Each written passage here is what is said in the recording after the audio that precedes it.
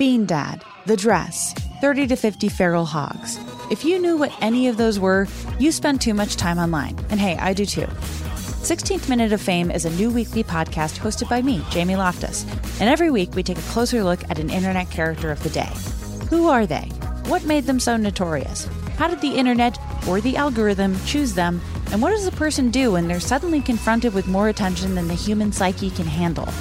Listen to 16th Minute of Fame on the iHeartRadio app, Apple Podcasts, or wherever you get your podcasts. Jon Stewart is back in the host chair at The Daily Show, which means he's also back in our ears on The Daily Show Ears Edition podcast. Join late-night legend Jon Stewart and the best news team for today's biggest headlines, exclusive extended interviews, and more. Now this is a second term we can all get behind. Listen to The Daily Show Ears Edition on the iHeartRadio app, Apple Podcasts, or wherever you get your podcasts. Bring a little optimism into your life with The Bright Side, a new kind of daily podcast from Hello Sunshine, hosted by me, Danielle Robay. And me, Simone Boyce. Every weekday, we're bringing you conversations about culture, the latest trends, inspiration, and so much more. I am so excited about this podcast, The Bright Side. You guys are giving people a chance to shine a light on their lives, shine a light on a little advice that they want to share. Listen to The Bright Side on America's #1 podcast network, iHeart. Open your free iHeart app and search The Bright Side. And that's what you really missed with Jenna and Kevin, an iHeartRadio podcast. We're back. Here we are. Welcome. Oh. Welcome to And That's What You Really Missed. You berated us. You reached us on every social media platform. You would not leave us alone. No, and we tried to ignore it. Or but did here we? we are. I don't know. It worked. It worked. Whatever you did worked. Thanks for coming back. Thanks for making us come back. We're here with you, and we are excited to revisit this with new eyes. Yeah, I think 2022 eyes are very different from even 2 years ago. Yes. And so it's nice to pick this back up, and I think Jen and I have a plan for this this version. We're going in depth. We're going to be very open. We're not gonna sugarcoat. We're going to talk about everything. And I think ultimately, Jenna, what you and I talked about is that there was so much joy in the process of making Glee. Yes. Obviously, there are bad things, and we will talk about them. Yes. But there was a lot of good. And we want to explore that. We want to get into the details, the nitty-gritty of different departments and who the show impacted and affected. And so going into this first episode and to relaunching this whole thing, we were talking about who could we have? Well, we figured we'd start at the top, right? Who better than the man, the myth, the legend himself, Ryan Murphy. Ryan Murphy. Honestly, I feel like there was a reckoning in the last 2 years in the best way possible. What you've seen in the media, what you've seen is just a snippet of all of the madness that went on around Glee, but there's so much good and there was so much joy, and this thing was honestly, at least the first couple of years, was made with so much love, and I'm just really excited to share that with you guys. And I feel like we've had this open conversation with Ryan Murphy over the last 2 years as well. And with all of that, I think everybody's going into this with a new perspective of some sort. And that's why we're doing this. And who better to kick it off? We just talked to Ryan for almost 3 hours. It was a very so great. open and honest conversation. And we learned a lot of things we never knew about behind the scenes things. We asked a lot of things we had questions about that we have been dying to ask, that we may never get those answers again. So, no. And he was not shying away from answering any and everything. Certainly not. Buckle up.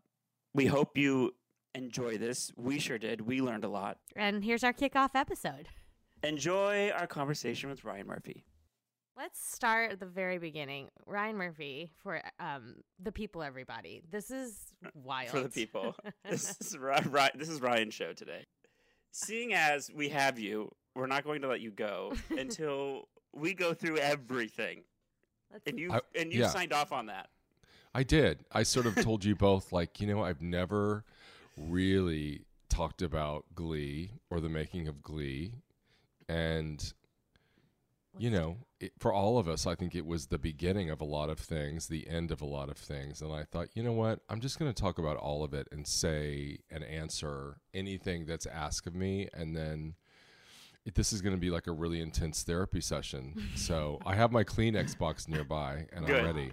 You have your Uggs on. You're on a couch. You're relaxed. I have my Uggs on. I'm on a couch. I decided to treat this like a psychological experiment. And we've all taken ayahuasca, and we're ready. we're ready to dive real deep. I'm ready to deep dive and answer any arcane. There's no question too small or too big. Wow. I think we all need this. For some reason, Glee happened, over 15 years ago, yes. And it keeps coming back.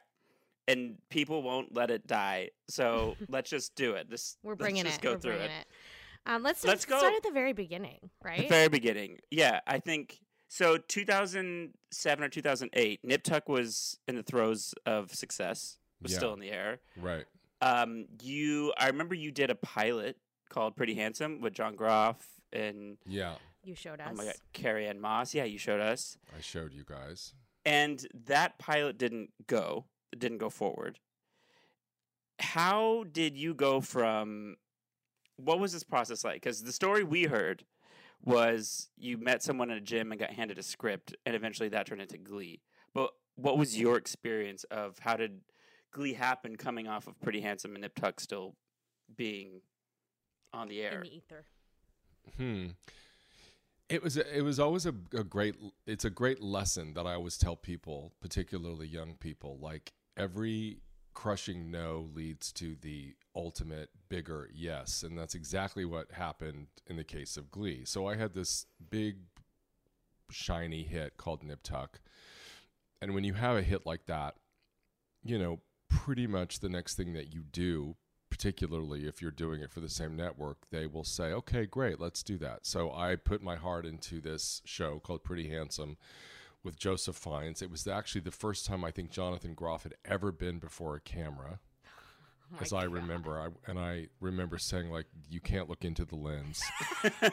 Like, that's rule number one. And he was so charming and was, typical Johnny fashion, like Olivier on take one. Yes. And so I did it, and it was very much like Transparent. It was like 10 years before Transparent, and we all loved it and thought it was great. It was about a male gynecologist who realizes he's a woman, and Dot Marie Jones was in it, and it was just an amazing cast. And they called me up and they said, we love this. We think it's one of the best things that we've ever seen. We cannot sell advertising for it. The advertisers have already told us no, and we can't put it on the air. And I was really, really upset. And I think I took to my bed for 2 weeks. And right at the same time, I had started an overall deal at Fox with Dana Walden, who has gone on to be my big mentor and champion. Mm-hmm. And she made me have a dinner with her, and she said, you can't be depressed about this. You just have to keep going on, and you have to challenge yourself. And she said, what have you always wanted to do that you've never done? And I said, well, I've always wanted to do a musical. And she paused and she said, well, that's not going to work because there's never been a musical that worked on television. Like, there was famously this Stephen Bochco show called Cop Rock. Oh, yeah. Oh, yeah. And then there was a Melanie Griffith show around that time. I think it was set in Las Vegas. That was people singing, but it didn't work. And I said, well, what if we do a musical that goes on sometime after American Idol or before American Idol? Because that was the biggest show at the time. Yeah. Biggest show in the world. Yeah. So while we were having these conversations and I was trying to figure it out, like serendipity, I went to the gym and I was in a towel and a guy came up. You better. Mike Novak came up and handed me a script and he said, I have a feeling you were in show choir. Am I right? And I was like, yeah. I guess I've got a huge gay face in a towel in a gym. And I said, I was. And he said, my friend wrote this script and you should read it. And he gave it to me. And I didn't read it for a couple of weeks while Dana and I were continually trying to talk about, well, what is the musical to crack? Like, what is it? Right. At one point, it was going to be a Dracula musical. That would have gone over real great. What? And so then I finally read Ian's script on a plane. And in Ian's original script, it was a very dark comedy that had kind of the idea of it. And Ian and I were both in choir. And Mr. Shu, I believe, is a crystal meth addict in Ian's script. So wasn't he I said, also like doing? Was he like touching the children or yes. something? Yeah. Oh. It was like a very dark. It was sort of like Election. Remember that Reese Witherspoon Election? Yes. But like the NC-17 version of show choir with like a weird protagonist who was unraveling. And as soon as I read it, I was like, okay, well, this is it. And I said, what if because what I loved was the idea of kids in high school. And one of the things that I have since learned in my career is it seems like shows that work or TV experiences that work very often feature people going through quote unquote first times, first kiss, first loss, first singing experience, on and on and on. So I kind of instinctively wanted to do something about firsts, and I wanted to do something after my transsexual show didn't go that was the opposite of that. Like I wanted something very, very poppy and primary colors and blue sky and not dark, and I had done Nip Tuck and I had done Pretty Handsome, and I was like, I just need to do something optimistic. And so I convinced Ian to work on a draft that sort of leaned into all of that stuff, and we presented it to Dana, and she actually liked it, and she said, I think that this could actually work. So she was the first champion of it, just as the idea. And then we started writing that, and it sort of took 6 months to write it, and we wrote it. And then the interesting thing was we turned it in, and Kevin Riley, who had hired me at FX and was now running Fox with Peter Liguori, said, I love this pilot. It's weird. It'll probably never go. It has one huge problem, and knowing you, I'm shocked and disappointed in you. And I said, oh my God, what? And he goes, there's no bad person in here. Like all these people are nice and optimistic. And he goes, there's no one to hate. And I said, you're right. And then Ian and I talked, and within 15 minutes, I said, I know what it is. It's a horrible cheerleading coach, like a Jane Lynch type person. And I had worked with Jane before. Brilliant. But we kept calling her Jane Lynch-like. So then we put Sue Sylvester into the pilot script. And if you notice, going back, that character is not in it a lot. Right. And that's why, because we just had to put it in there to get it greenlit. And then Kevin was like, Eureka, you've done it. So then we got it picked up, and we were off to the races. But it was a very interesting, bizarre way to make something.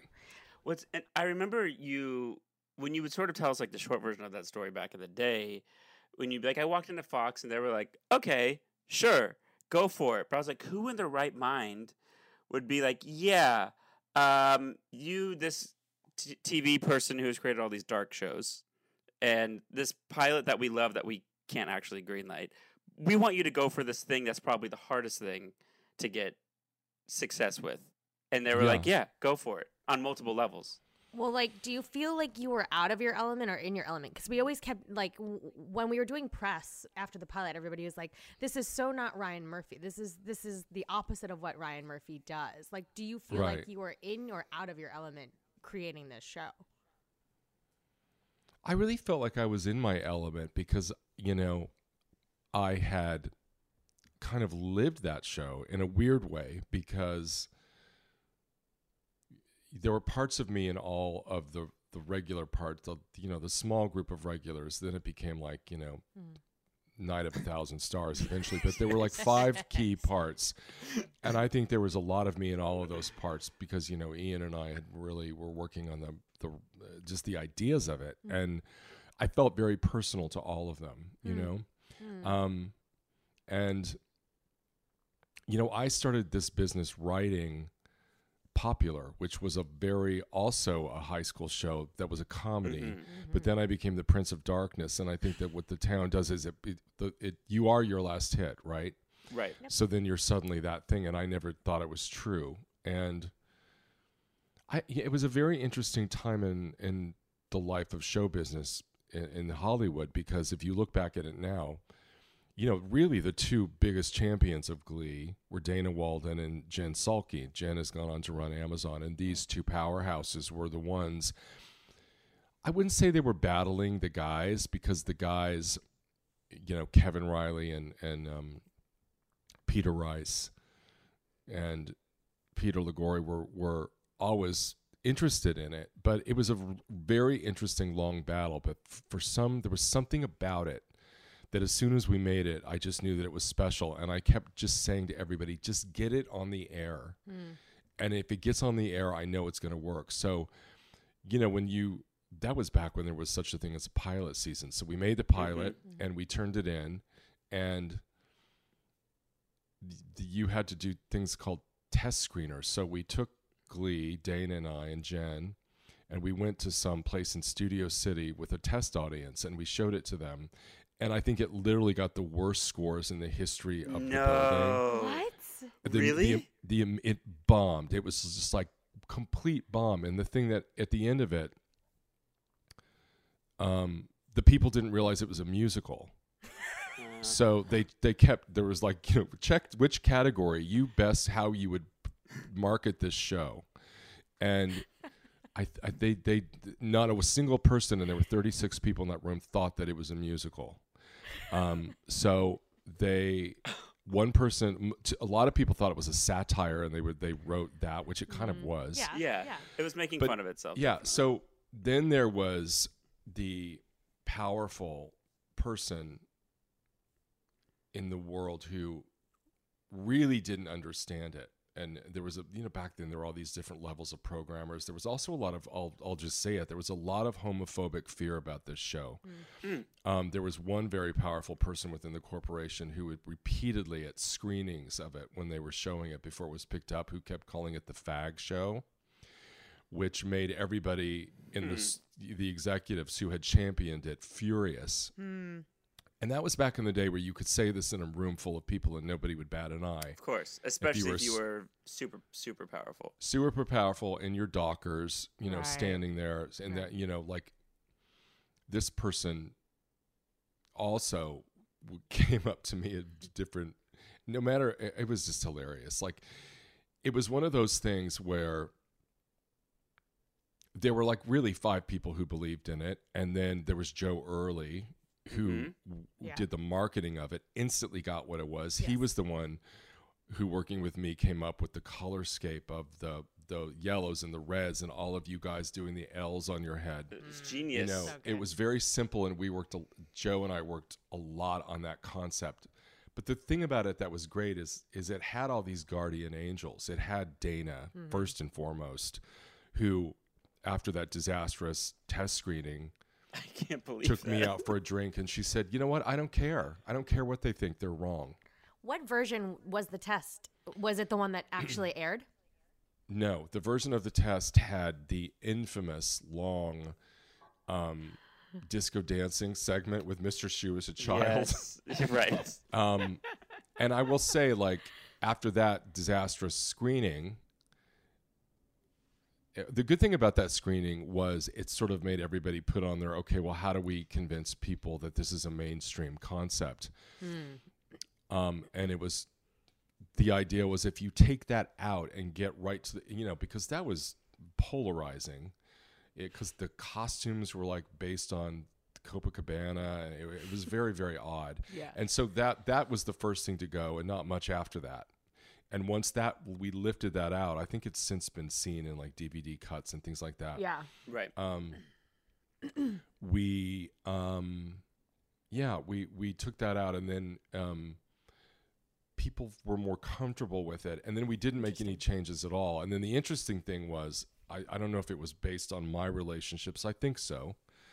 And also just because Dana and Jen and everybody had been the ringer through it. We got like the first 13 ordered.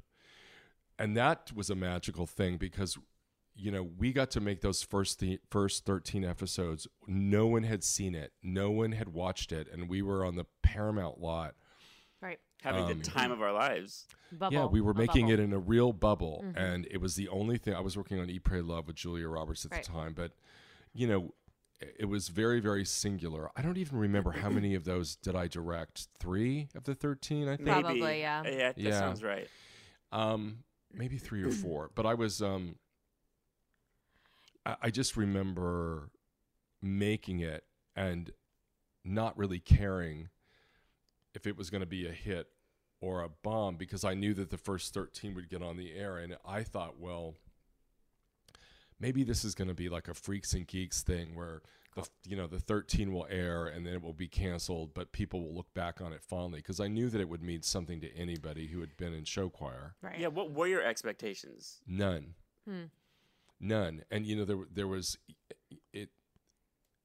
My expectation was actually when we aired the pilot, it aired in May. I think right around the American Idol finale. Yeah, it was right after the season finale of American Idol. Yeah, right. And I thought, I don't know how this is going to do. And it did. And I remember the next morning, and it was that, back then, this was not that long ago, but so long ago, you'd get the call, well, it did okay. It didn't do great, or, but we still love you. We hope that you don't look at this as discouraging. It's okay, and you got your baby seen, and yeah. So it was sort of. I always thought it was going to be like that. Like I thought it was going to be niche because I had gone through niche before with Popular, which aired for 2 seasons and had a very small loyal audience. Back then we would call it culty. Yeah. But you look at the ratings for those shows that are culty. If those ratings existed today, Popular would be like Game of Thrones. Oh yeah, like more and more people were just watching television, and the ratings were so high compared to now. So, I think I remember it. The pilot aired. I got on a plane and flew to Bali. Right. And I just thought, well, that's what it's going to be. It's going to air in the fall, and it's going to be something that we loved making and we were all proud of, and it's just going to kind of be a culty thing, and that's that. And I had no expectation for the back 7 episodes, although I had things in mind, and I knew that if it did get picked up, I was going to do a Madonna episode, and that was going to be my big swan song. I'd come here to do what I was going to do, and that was it. So I had no expectation. The gay checklist. Yeah. Exactly. And I had no plans other than that. And wow. I don't know how you guys felt. I remember the last day of shooting. I remember getting the cast together and saying something because I had a really bad experience with the nip tuck ending, and going through something that burned really bright and then everybody kind of falling apart. And I remember giving a speech about staying close and being in it for the work. I don't know if you remember that. I do remember I believe I cried. Yes. You did that a couple times. God help you. I probably did. But you know what I really remember about that time was, even you're saying that I showed you guys the Pretty Handsome pilot. Like there was a time where, almost all of the cast was known in certain circles, Broadway circles, Jenna, certainly Kevin from your musical background, but nobody really knew a lot about the cast, and we spent every day together. Yes. We had weekends together. Every waking moment. Yes. I mean, yes. I would bring you guys into this little black room that was the size of a closet, like 13 of you. Yes. Yep. And I would screen rough cuts just so that you would get excited. Yes. And Yes. people would be cheering everybody else's musical numbers, and Yes. it was a very wonderful. I was single Special at the time. Right. I had not, You sure were. but also Glee led me to my marriage, which is another story. But it was like it was my life. It was Julia Roberts and you guys, and yes, no, I remember. I remember her showing up at Paramount, and we're like, Julia. We all did the stupidest things I could possibly imagine. Yeah. Stop talking. No, Kevin and I remember, we talk about this a lot. Like it was very much a bubble. The world hadn't seen the show yet. We didn't know what it was going to be. Our expectations were none. In the middle of it, the pilot airs and it does well. And all of a sudden, there's these commercials of Glee was watched by 15 million people, and the song's #1 on iTunes. We're like, huh? Well, we did the mall tour, this Hot Topic mall tour. Where Oh, that's right, cool, the mall tour. But see, you know, like the thing that I'm glad that you remember the headlines as being good, because I remember those headlines as, well, it got 15 million viewers, but that's only because people who were watching American Idol forgot to turn on the channel, so it's not a real thing. I remember thinking that because I was always sort of the numbers guy, where like the cast, I would always report back to the cast like what our ratings and music were doing. Right. And I remember being like, okay, well, they're like really milking this. We don't really know yet. But we, in every department, I think it wasn't just us, it wasn't just you. In every department, crew, production, behind the scenes, everyone felt the same thing, where no one talked about if it was going to be successful or not. We were just having the time of our lives. We'd show up, we'd make the crew laugh, we'd have to do these crazy musical numbers with the incredible Andrew Mitchell on Steadicam. Yeah. Yes. And it was, everyone just was all Happy. in Everybody was on happy. making this thing work. Yep. That you were creating the formula as it was happening. Yeah. And we were all just sort of like, I don't know what this is going to be. I don't know who this is for, but we love it. It felt like it was for us. Right. And yeah, you know, it felt like you were very hands-on with us from the very beginning, where you gave us, I don't know, I think 3 or 4 speeches like the one you talked about, and you did explain sort of vaguely about coming off of this Nip Tuck experience, where you wanted to make sure that you handled this in a way that you felt was better or healthier or a more correct way to deal with the cast. And I think because we were young and completely unknown, and I don't know, 90% of us completely green, that you would talk us through, like gently, sort of hold our hands through, if there's success, if we're lucky enough to have any success, this is sort of what will happen. Right. And if it does happen, this is how we should handle it together as a group. Yeah. And then when we did start to build momentum and get success, you would sort of check in and be like, okay, here's where we are. This is very rare air. And this may never happen again. Yeah. And like, and that was for you. That was for us. That was for everyone. And I remember, I feel like had you not been there with the foresight to sort of talk us through that, you had been running shows before. Right. But you also didn't know at the time you were about to be running this $1 billion business. So you didn't know either. I knew nothing. Yeah. So you know how to run a successful show that had a core fan base and was getting picked up. And that's what you were concerned about for us, which was, I think, very helpful. Mm-hmm. But then it sort of exploded into this behemoth. Yeah, it was I would say it was like the best of times, the worst of times. For me, the thing that I was very aware of was, okay, I hope this is a TV show that's like loved and, you know, along the lines of my so-called life at best. So I had only had really one hit at that point, and let me tell you, it was a cable hit. And so it was not like, it was a smaller ultra hit. And then to go from being like, okay, you're a showrunner to you're the manager of a $1 billion brand, literally within a month. Yep. Because what happened was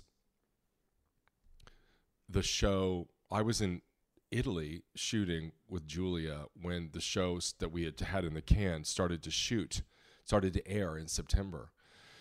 And it was one of those things where it came on, and with every episode, it built and built and built until I think by episode 3, when Kristen Chenoweth came on the show, it had just become a phenomenon that sometimes you see like something just explodes out of the gate and then it's there. So I was getting all of these calls from executives saying, oh my God, it's doubled in the ratings, it's tripled in the ratings, and then the fall award nominations came out, and then the music started to become literally its own industry. And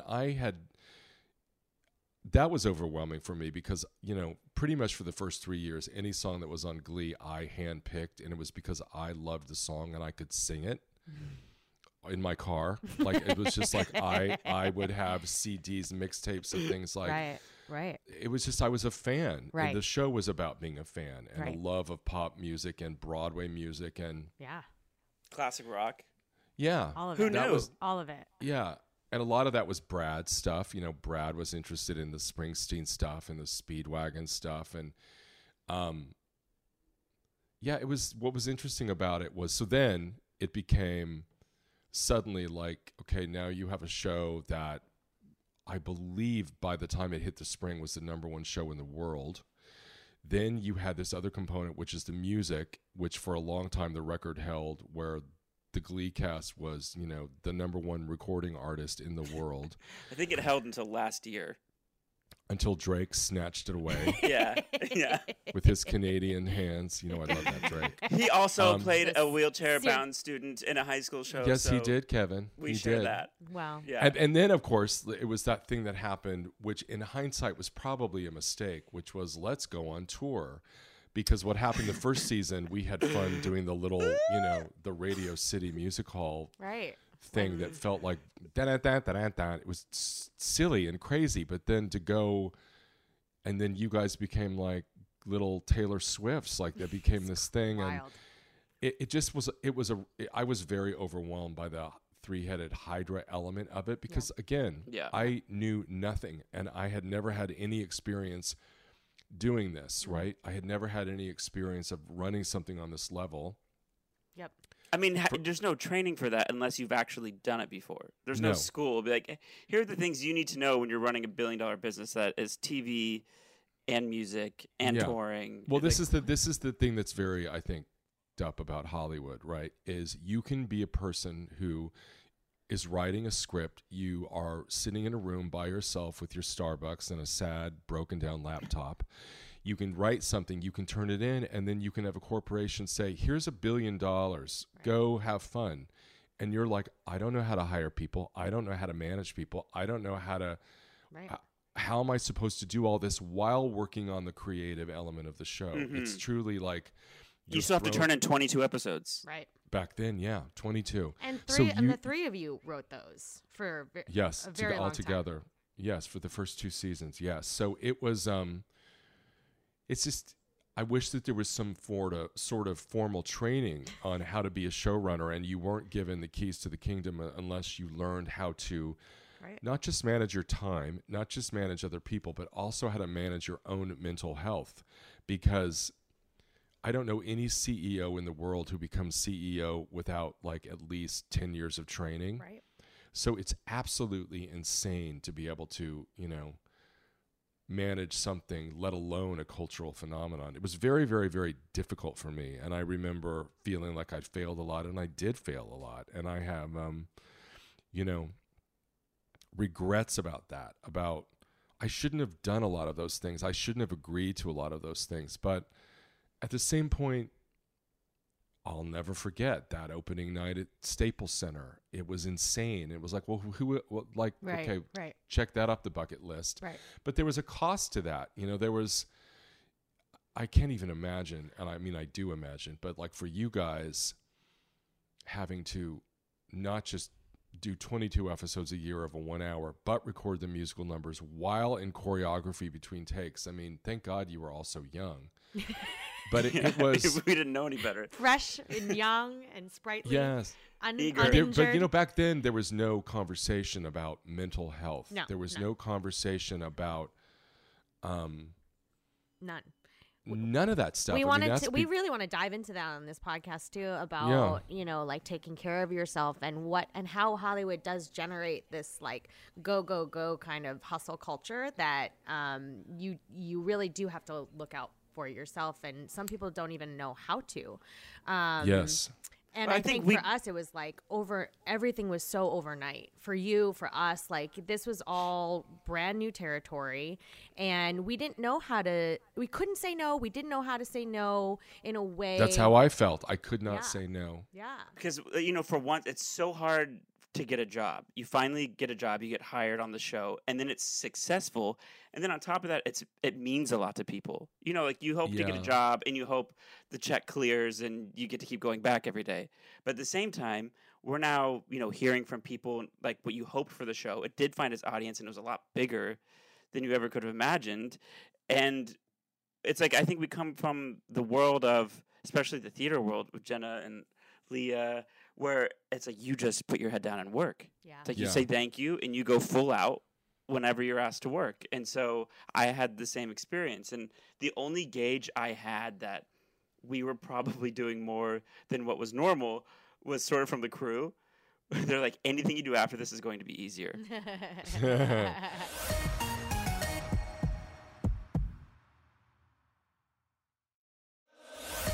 Escape to summer with Victoria's Secret. Pack your bags with just-arrived swim cover-ups, corset tops, and other sexy silhouettes. When the sun goes down, opt for bold and blingy styles like the made-to-be-seen Very Sexy push-up bra from the Very Sexy collection. In on-trend hues like black shine, green, and citron. For a glam statement, pair them with your favorite jeans and bring the heat. Because life is better in a bikini, rewind to the future with the VS Archives swim collection inspired by Victoria's Secret's classic looks from the 90s and early 2000s. For endless out-of-office options, mix and match with Victoria's Secret's wide range of bikini tops and bottoms that offer you every type of coverage from full to cheeky to minimal, now in this season's must-have shades and patterns. Add the finishing touch with the limited edition Bombshell Escape fragrance, a free-spirited take on the iconic Victoria's Secret scent. Dive into a vibrant blend of juicy guava, lush palms, and summer glow peony. Shop now at your closest Victoria's Secret store or online at victoriassecret.com. Bean Dad, The Dress, 30 to 50 feral hogs. If you knew what any of those were, you spend too much time online. And hey, I do too. 16th Minute of Fame is a new weekly podcast hosted by me, Jamie Loftus, where every week I take a closer look at an internet character of the day. Who were they? What made them so notorious? Why did the internet choose them? And what does a person do when they're suddenly confronted with more attention than the human psyche can handle? I'll be talking to internet historians, experts, and yes, the main characters themselves to get a fuller picture. Because I think that even outside individual experiences, a character of the day tells us something about how the internet worked at that time, and how the attention economy developed into the freaky three-headed dragon it is today. Together, we probably won't be able to properly log out, but we can take a walk down scary internet memory lane and see one day a little more clearly. Listen to 16th Minute of Fame on the iHeartRadio app, Apple Podcasts, or wherever you get your podcasts.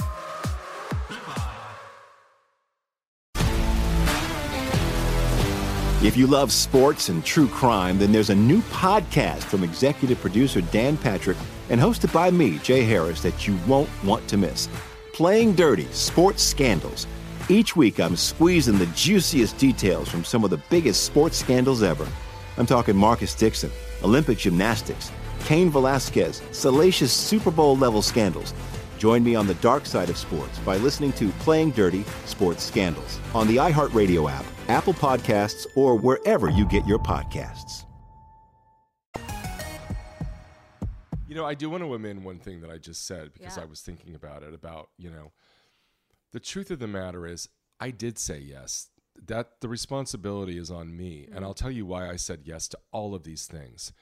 Because when I first started off in the business, as a gay guy, I would go to meetings with executives and some of them would literally imitate my voice. Like, it was rough. It was really, really hard. Mm-hmm.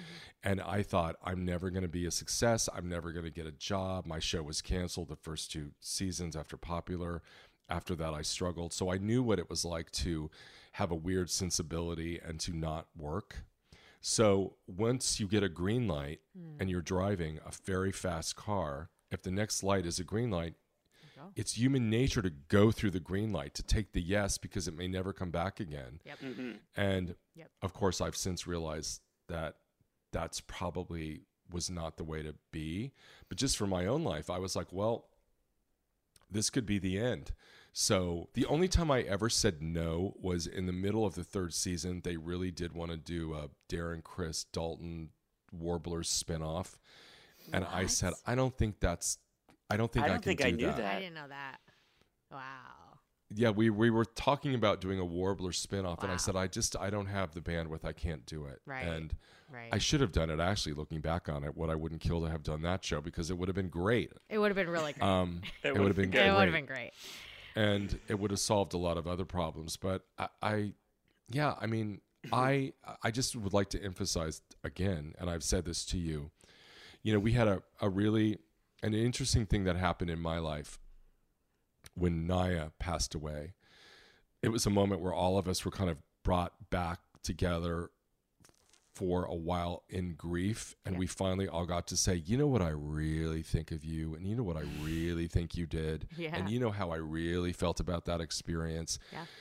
And it was really interesting for me to hear the truth that you guys had, which was, you know, we had started it in such a tight, loving way.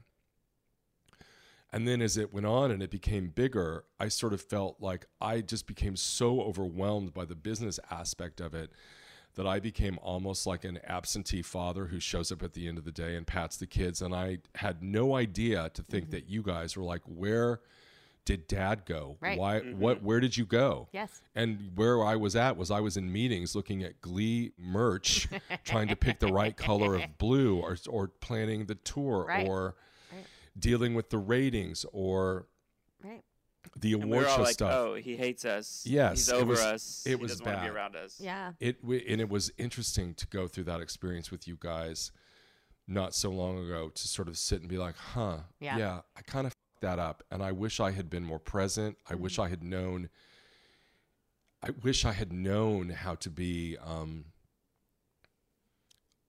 a proper parent. Like, I did not know. I was making it up as I was going along. And the interesting thing about that whole experience was that it really did prepare me for parenting. It taught me a lot about how to be with young people, what to do and what not to do. And also, more importantly, like the most important thing is the human connection. And all the other stuff doesn't matter. Like the tour should not have mattered. And I wish I had just sat my ass on that set and enjoyed the experience and was there, just because I remember sometimes when I would show up later and waft in my black vampire outfits and just sit there, that, you know, like, I remember just like you guys would look at me like, There was just a disconnect, right? There was a disconnect. And then, but slowly I would, you know, be sitting there, and slowly the next thing, we'd be sitting there singing Brandy Monica songs like we did when we were making the pilot. And it felt like, that feeling that we all had, the love that we had for not just each other, but what we were doing, was still there. And I think a lot about, and, you know, and also I had I've never been as close to a cast. I've never tried to be as close to a cast, because I think that all of our lines, like, were we friends? Was I your boss? I was actually, the thing that people also think about showrunners is like, you know, we actually all worked for the same person. We were all employees of Fox. I was not your boss. I was an employee, although I was given this sort of position of power that I really was not prepared for. But it was a particularly those beginning years were really, really heady and overwhelming. But I have to say, I look back on it with a real great degree of affection, because for every bad moment, there were like 100 great moments. And the thing that I remember so vividly was I had a house account at the Chateau Marmont, and I cannot tell you how many nights we as a group shut that place down. I mean, we had a ball. We had a ball. And I remember even some of the first award shows we went to as a group. We won't name them, but I just remember us having a sense of what is happening. Like, it was so fun. It was so fun. It was. And we had a ball, and we did. We were just always together. We were always together. Well, whether it was filming, at dinner, going to those award shows. We were together more than we were with our own families. And I think you're right, Ryan. Like, thanks for sharing that. I feel like in a parallel universe, we were going through the same thing where we weren't prepared for what was happening in our lives, and we weren't prepared for it, and we loved this show, and we, you know, I look back with very fond memories now. A million good things outweigh the one bad thing in the press that we see these days. You know, a million great things that weren't talked about. And I think that's what we want to do on this show, is share all of those. But, you know, in this parallel universe, like, the show was ours for those first 13, 20 episodes or however many we did before, the world kind of took it. And that was for us to make for them in many ways. Like it changed many lives. It saved lives. And I'm so grateful for that because it kept us going in those really hard end seasons of like people are still hanging on and still with us and still really enjoying this. So we do it for them.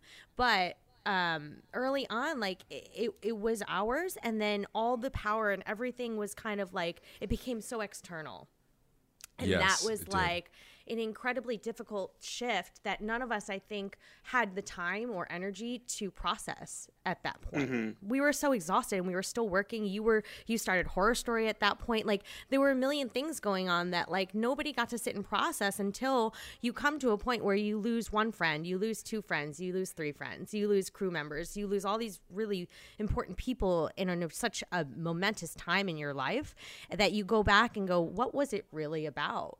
What was it that made it so special, that gives you that feeling of like, I remember when we went to the upfronts for the first time and we watched that trailer that we had made and I was bawling and they're like, everybody's laughing at me. But I was like, I love this thing. I get it. Like I got it before I think some people got it. And I just so attached to it and attached to all of us and this little family that we had made. So. Yeah, I think I agree with you. Like I look back at that period and I remember being emotional about every cut. I like showing you guys and sitting in those rooms and crying. And I think if you look back on it, it was a very interesting group of people because all of us had something in common. And the thing that when I look back is we all were kind of nerds. And we all felt unloved and unseen, not just maybe in our families, but by the business. We all were like these kind of people that had weird, unique talents that were unseen. And finally, we got to show them. And then against all odds, people loved us after hating us for so long. At least that's how I felt. Right. And that's a very emotional thing that we went through because we were kind of united. We were all marginalized people. And suddenly we became the establishment and the trendsetters. And that also can screw with your ego. Yes. And that was also very interesting and bizarre to me. Yes. And a lesson learned. But yeah, I just, it's that thing I always think like, God, I really did love it. And if I could, those 2 years, I will say, from the making of the Glee pilot probably to 2011 were without question the happiest years of my life, without a doubt. Wow. I look back on that time and I think, wow, that's when I was doing Glee. That's when I met my I'd been friends with my better half, but I started dating him because he was dating some guy who was like 20 years old. And he called me up after a long time where I hadn't spoken to him. And he said, can you get me Glee tickets for my guy? No. Stop. And I'm like, you've got to be kidding. Stop. And so I'm like, okay. So I got him tickets to the Radio City Glee thing. Wow. I was, chain smoking at the time. So I was rail thin and I was wearing this Jill Sonder coat.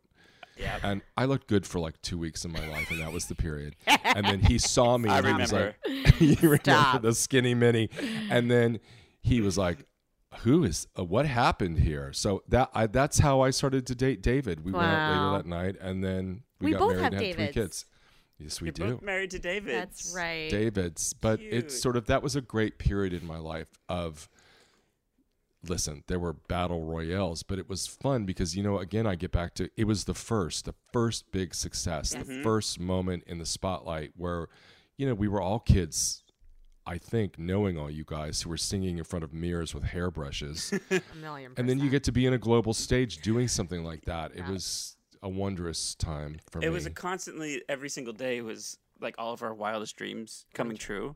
I feel like, as easy as it is now to look back and be like, yeah, here are things we could have done differently, I also feel like in the beginning, by you putting yourself out there to be our friend, and be that close to us for better or for worse, it did make us feel safe and protected, though. It did allow us to show up every day and to show our unique abilities and talents and skills that nobody else cared to see before.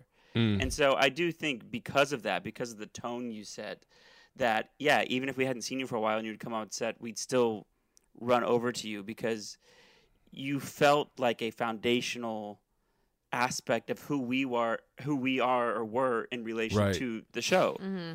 And so you allowed us to be all of those things. You pushed us to be our better selves and get our talent out there as much as possible in the very beginning.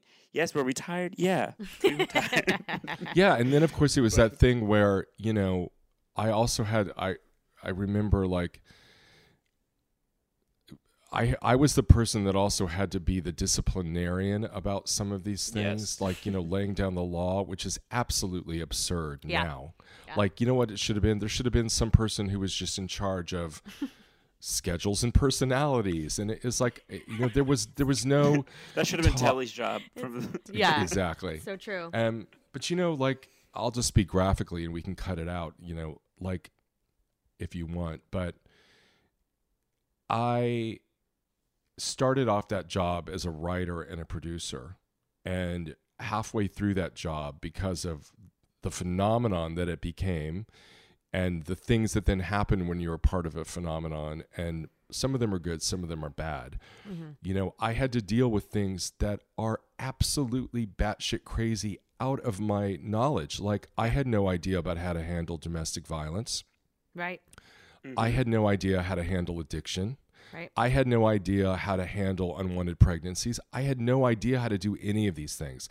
So I was in this role of like the boss, but also a friend, and actually loving everyone. And then it was just very, very overwhelming. And again, it really did teach me about parenting and what not to do, what to do. Yeah. And crash course. Yeah, and I'm just so relieved and thrilled that at the end of the day, and again, I'll go back to the Naya thing, which was incredibly healing, but I'm glad that we all got to have these. It was like a couple of weeks to really talk about what Glee did to us and what Glee did for us, and those are two very different things. Yes. And it was really healing, and getting to, because you and I would tell you guys, like, okay, you had that feeling, but did you know that when that was going on, I was doing XXYY, and you guys had no idea, because I would always keep that stuff from you for the most part. But that was interesting to share what I was going through too, because so many times I think you guys would think that I was just this sort of automaton dressed in comme des garçons who would come in and level edicts, but it wasn't that. I was torn up and struggling and trying to figure it out. Escape to summer with Victoria's Secret. Pack your bags with just-arrived swim cover-ups, corset tops, and other sexy silhouettes. When the sun goes down, opt for bold and blingy styles like the made-to-be-seen Very Sexy push-up bra from the Very Sexy collection, in on-trend hues like black shine, green, and citron. For a glam statement, pair them with your favorite jeans and bring the heat. Because life is better in a bikini, rewind to the future with the VS Archives swim collection inspired by Victoria's Secret's classic looks from the 90s and early 2000s. For endless out-of-office options, mix and match with Victoria's Secret's wide range of bikini tops and bottoms that offer you every type of coverage from full to cheeky to minimal, now in this season's must-have shades and patterns. Add the finishing touch with the limited edition Bombshell Escape fragrance, a free-spirited take on the iconic Victoria's Secret scent. Dive into a vibrant blend of juicy guava, lush palms, and summer glow peony. Shop now at your closest Victoria's Secret store or online at victoriassecret.com. Bean Dad, The Dress, 30 to 50 Feral Hogs. If you knew what any of those were, you spend too much time online. And hey, I do too. 16th Minute of Fame is a new weekly podcast hosted by me, Jamie Loftus, where every week I take a closer look at an internet character of the day. Who were they? What made them so notorious? Why did the internet choose them? And what does a person do when they're suddenly confronted with more attention than the human psyche can handle? I'll be talking to internet historians, experts, and yes, the main characters themselves to get a fuller picture. Because I think that even outside individual experiences, a character of the day tells us something about how the internet worked at that time and how the attention economy developed into the freaky three-headed dragon it is today. Together, we probably won't be able to properly log out, but we can take a walk down scary internet memory lane and see one day a little more clearly. Listen to 16th Minute of Fame on the iHeartRadio app, Apple Podcasts, or wherever you get your podcasts.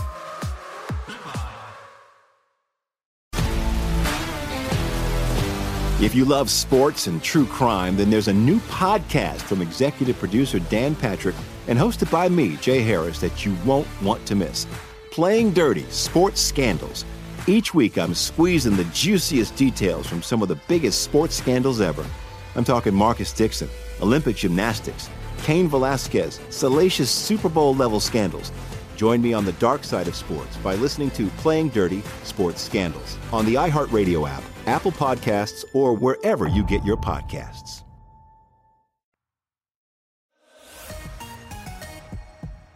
I found it interesting when we did the night when Naya went missing, you called me, Ryan, and I remember thinking, because at that point we were all distraught and, wondering what was happening.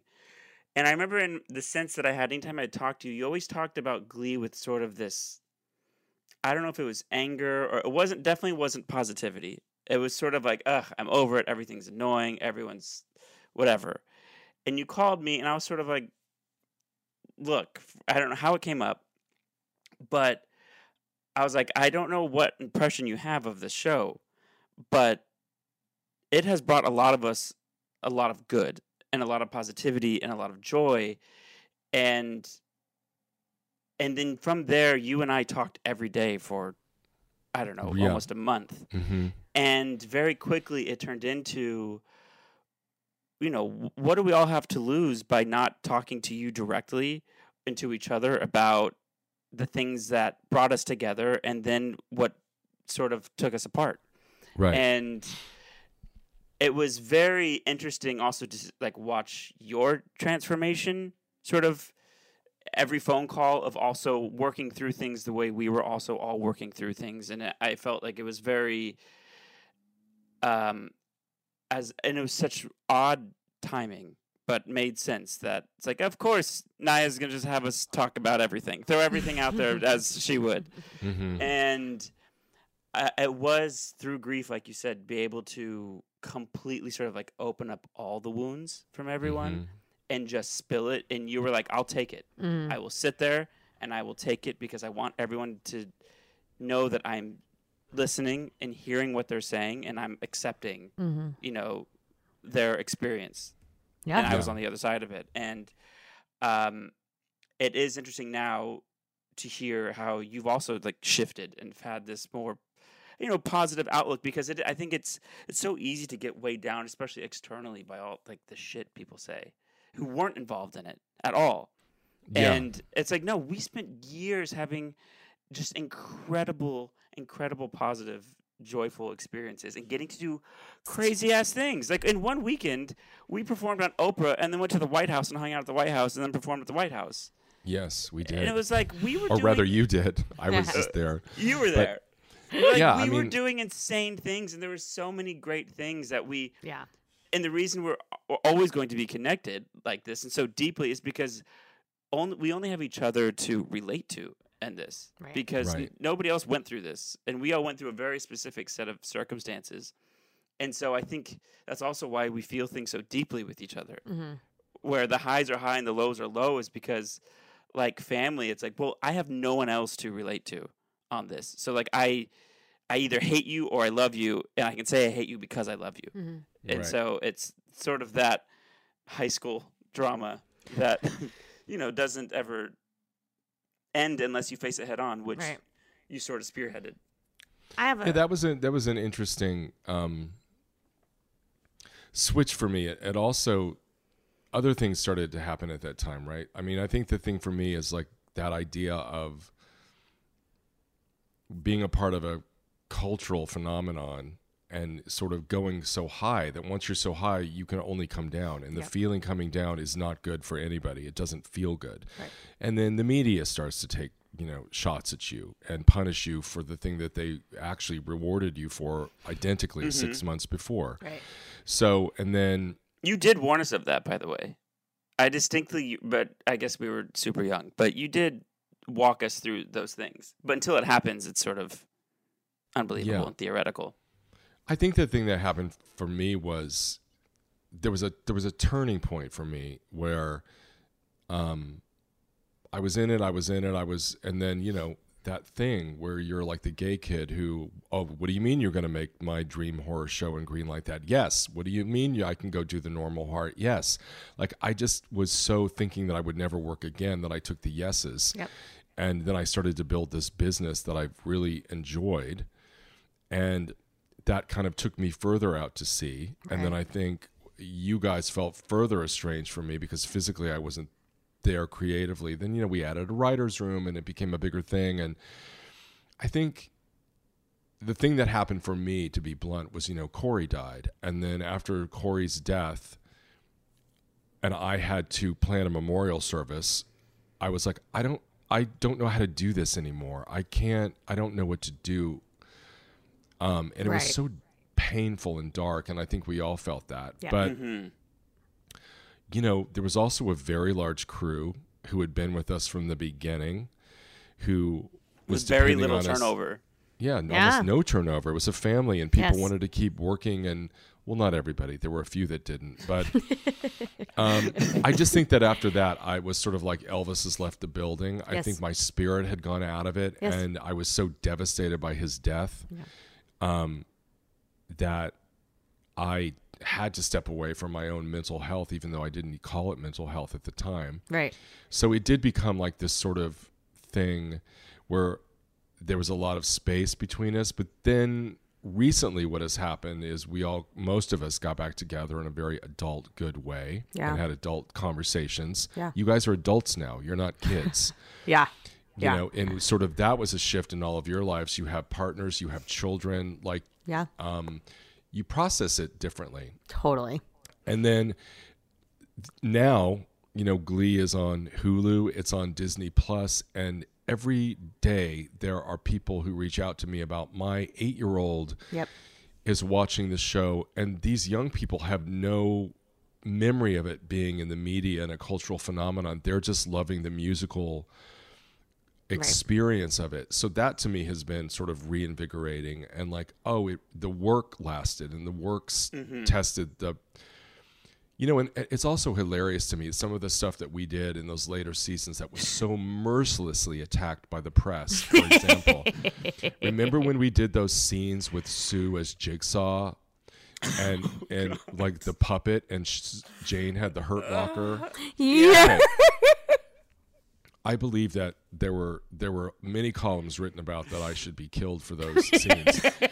But now they are among the most beloved, watched, streamed. Like, so it's interesting. Like everything comes back around. You're still wrong for What the Fox Say. Yes, Kevin hated that. Kevin really hated You're still wrong for the puppets. And Gangnam Style too. Gangnam Style. Okay, let's talk about these two songs, which I have been Gangnam Style and What the Fox Says. Let's do it. I would like you to put yourself in my little brain. I understand why you did it. I understand. Okay, we had 22 episodes a year to fill, right? So when you're doing it and you're like, well, might as well. Sure. What's at the top of the charts? Yeah. Like, yeah. If you look at that show, you can also look at like what was popular and what was classic. Like, it was a weird mixture. And yes, I will say, Gangnam Style, not the best moment. But there was a reason why it was on there, because it was so incredibly popular. Yes. And Glee, in some regards, was like the jukebox musical of its day, the top of the pops. You could tune in to see what was popular. Yes, that's right. But that's right. I don't know. Is that your least favorite number? Kevin's is What's the Fox Say? I felt like I was the last one to break out of the cast. Yes. The last one to lose it. He was. Yes. And that was my breaking point. Yes, I saw it happen. Because I witnessed it. I think it's because I don't know, but there was something about having puppets and doing that number, or I was just like, what fever dream? Like, what has happened? It was a fever dream. And there's an actual shot of me looking into the camera. where I'm just like, I don't know. I think it was just because like, okay, am I allowed to break now? Yes. Everyone else has broken. It took a very long time for you. I'm like, this is my reaction. Oh, but I will say, do you remember, like, speaking of all the current music, like people used to send you their music. Like I remember Gaga sent you the Born This Way album because Brad and you guys walked back onto set, and Brad was like, oh yeah, we just Lady Gaga's people brought us over their music. Brad Falchuk, the straightest man on earth, talking about listening to Lady Gaga. And I was like, oh my God, how was it? You're like, and he was like, oh yeah, there's probably some hits on there. I'm like, where's Ryan? I need to know. I knew exactly what the hits were. Yes, yes. Like that was a very interesting period. And again, Paul McCartney sent his music over. Yep. I learned a lot from that period. That was a weird period where, when Glee became popular, that we could reach out to any artist in the world and they would pretty much say yes. Except a few. Except a few. Yeah, but I also learned something like that from that. Like, that whole Kings of Leon thing, when that was the first rejection, I think, and I took it personally, and I gave an interview with a lot of hubris and a really big head and said really stupid things. And looking back on it, I feel like they were right. Like, you as an artist should be allowed to, do with your music what you will, and I should never have said anything. That was just I learned a lot of life lessons, and I was such a jerk in that interview. I don't even know why I said some stupid thing about depriving America's children of Kings of Leon. Stop it. I don't remember Where's that what article? I said, but it was not good. Don't you remember? Then they came after me. Yes, they did. And because I was devastated. Then we and got I was like, nominated wait, for... I love you. I love you. Nominated I know, for we a loved Grammy. Kings of Leon. Yeah. We were sitting in the same row as them at the Grammys, and I was like, oh, shit. I was like, this is embarrassing. I'm like, I love you. Do you hate us? We love them. I know. I had that moment with Dave Grohl, who I really love as an artist, and he spoke out against that interview. I don't know if you recall saying, who is this guy saying something? And I was going to another awful award show moment, and he was in front of me and turned around and he goes, oh, hi. No. Like, hi. I'm sorry. He goes, it's all good. He was such a lovely guy, and is such a lovely guy. But again, things that you learn, like I never had any media training. I was just so thrilled to literally have Taylor Swift and Beyonce and Adele. Remember Adele? Oh my God. Adele would talk about her love of Glee. And her love of Amber.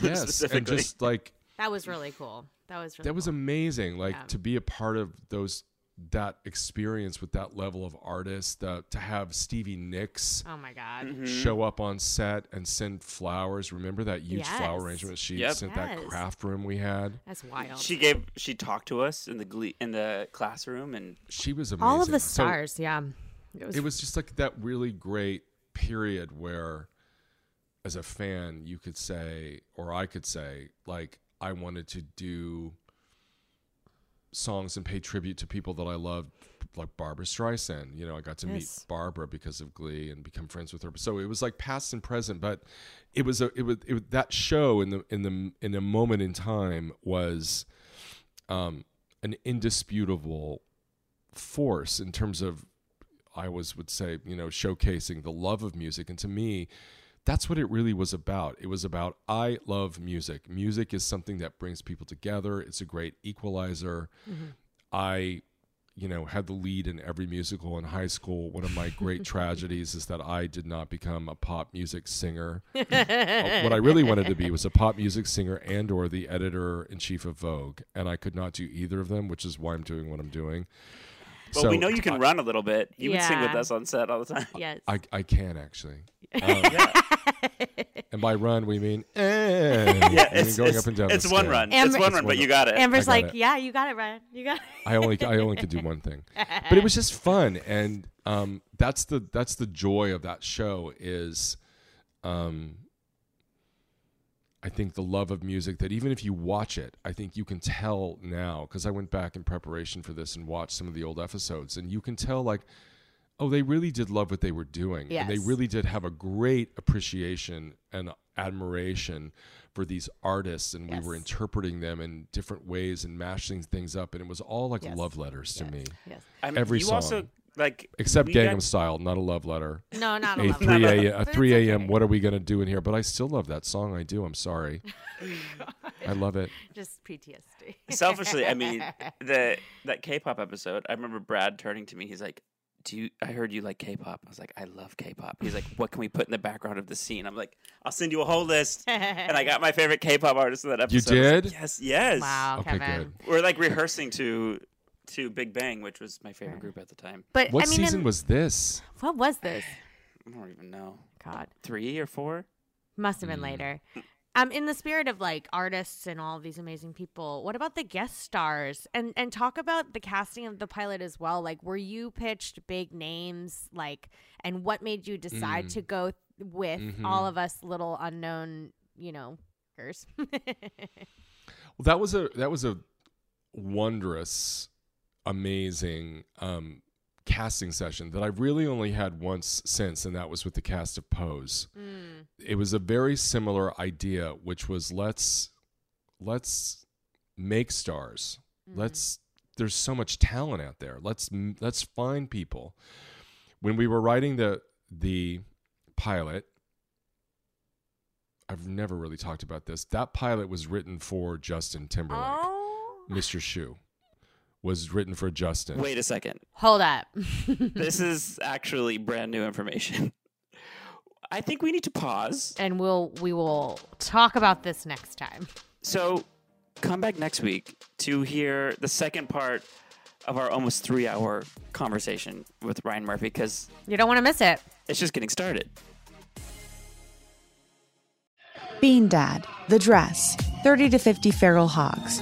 If you knew what any of those were, you spend too much time online. And hey, I do too. 16th Minute of Fame is a new weekly podcast hosted by me, Jamie Loftus. And every week we take a closer look at an internet character of the day. Who are they? What made them so notorious? How did the internet or the algorithm choose them?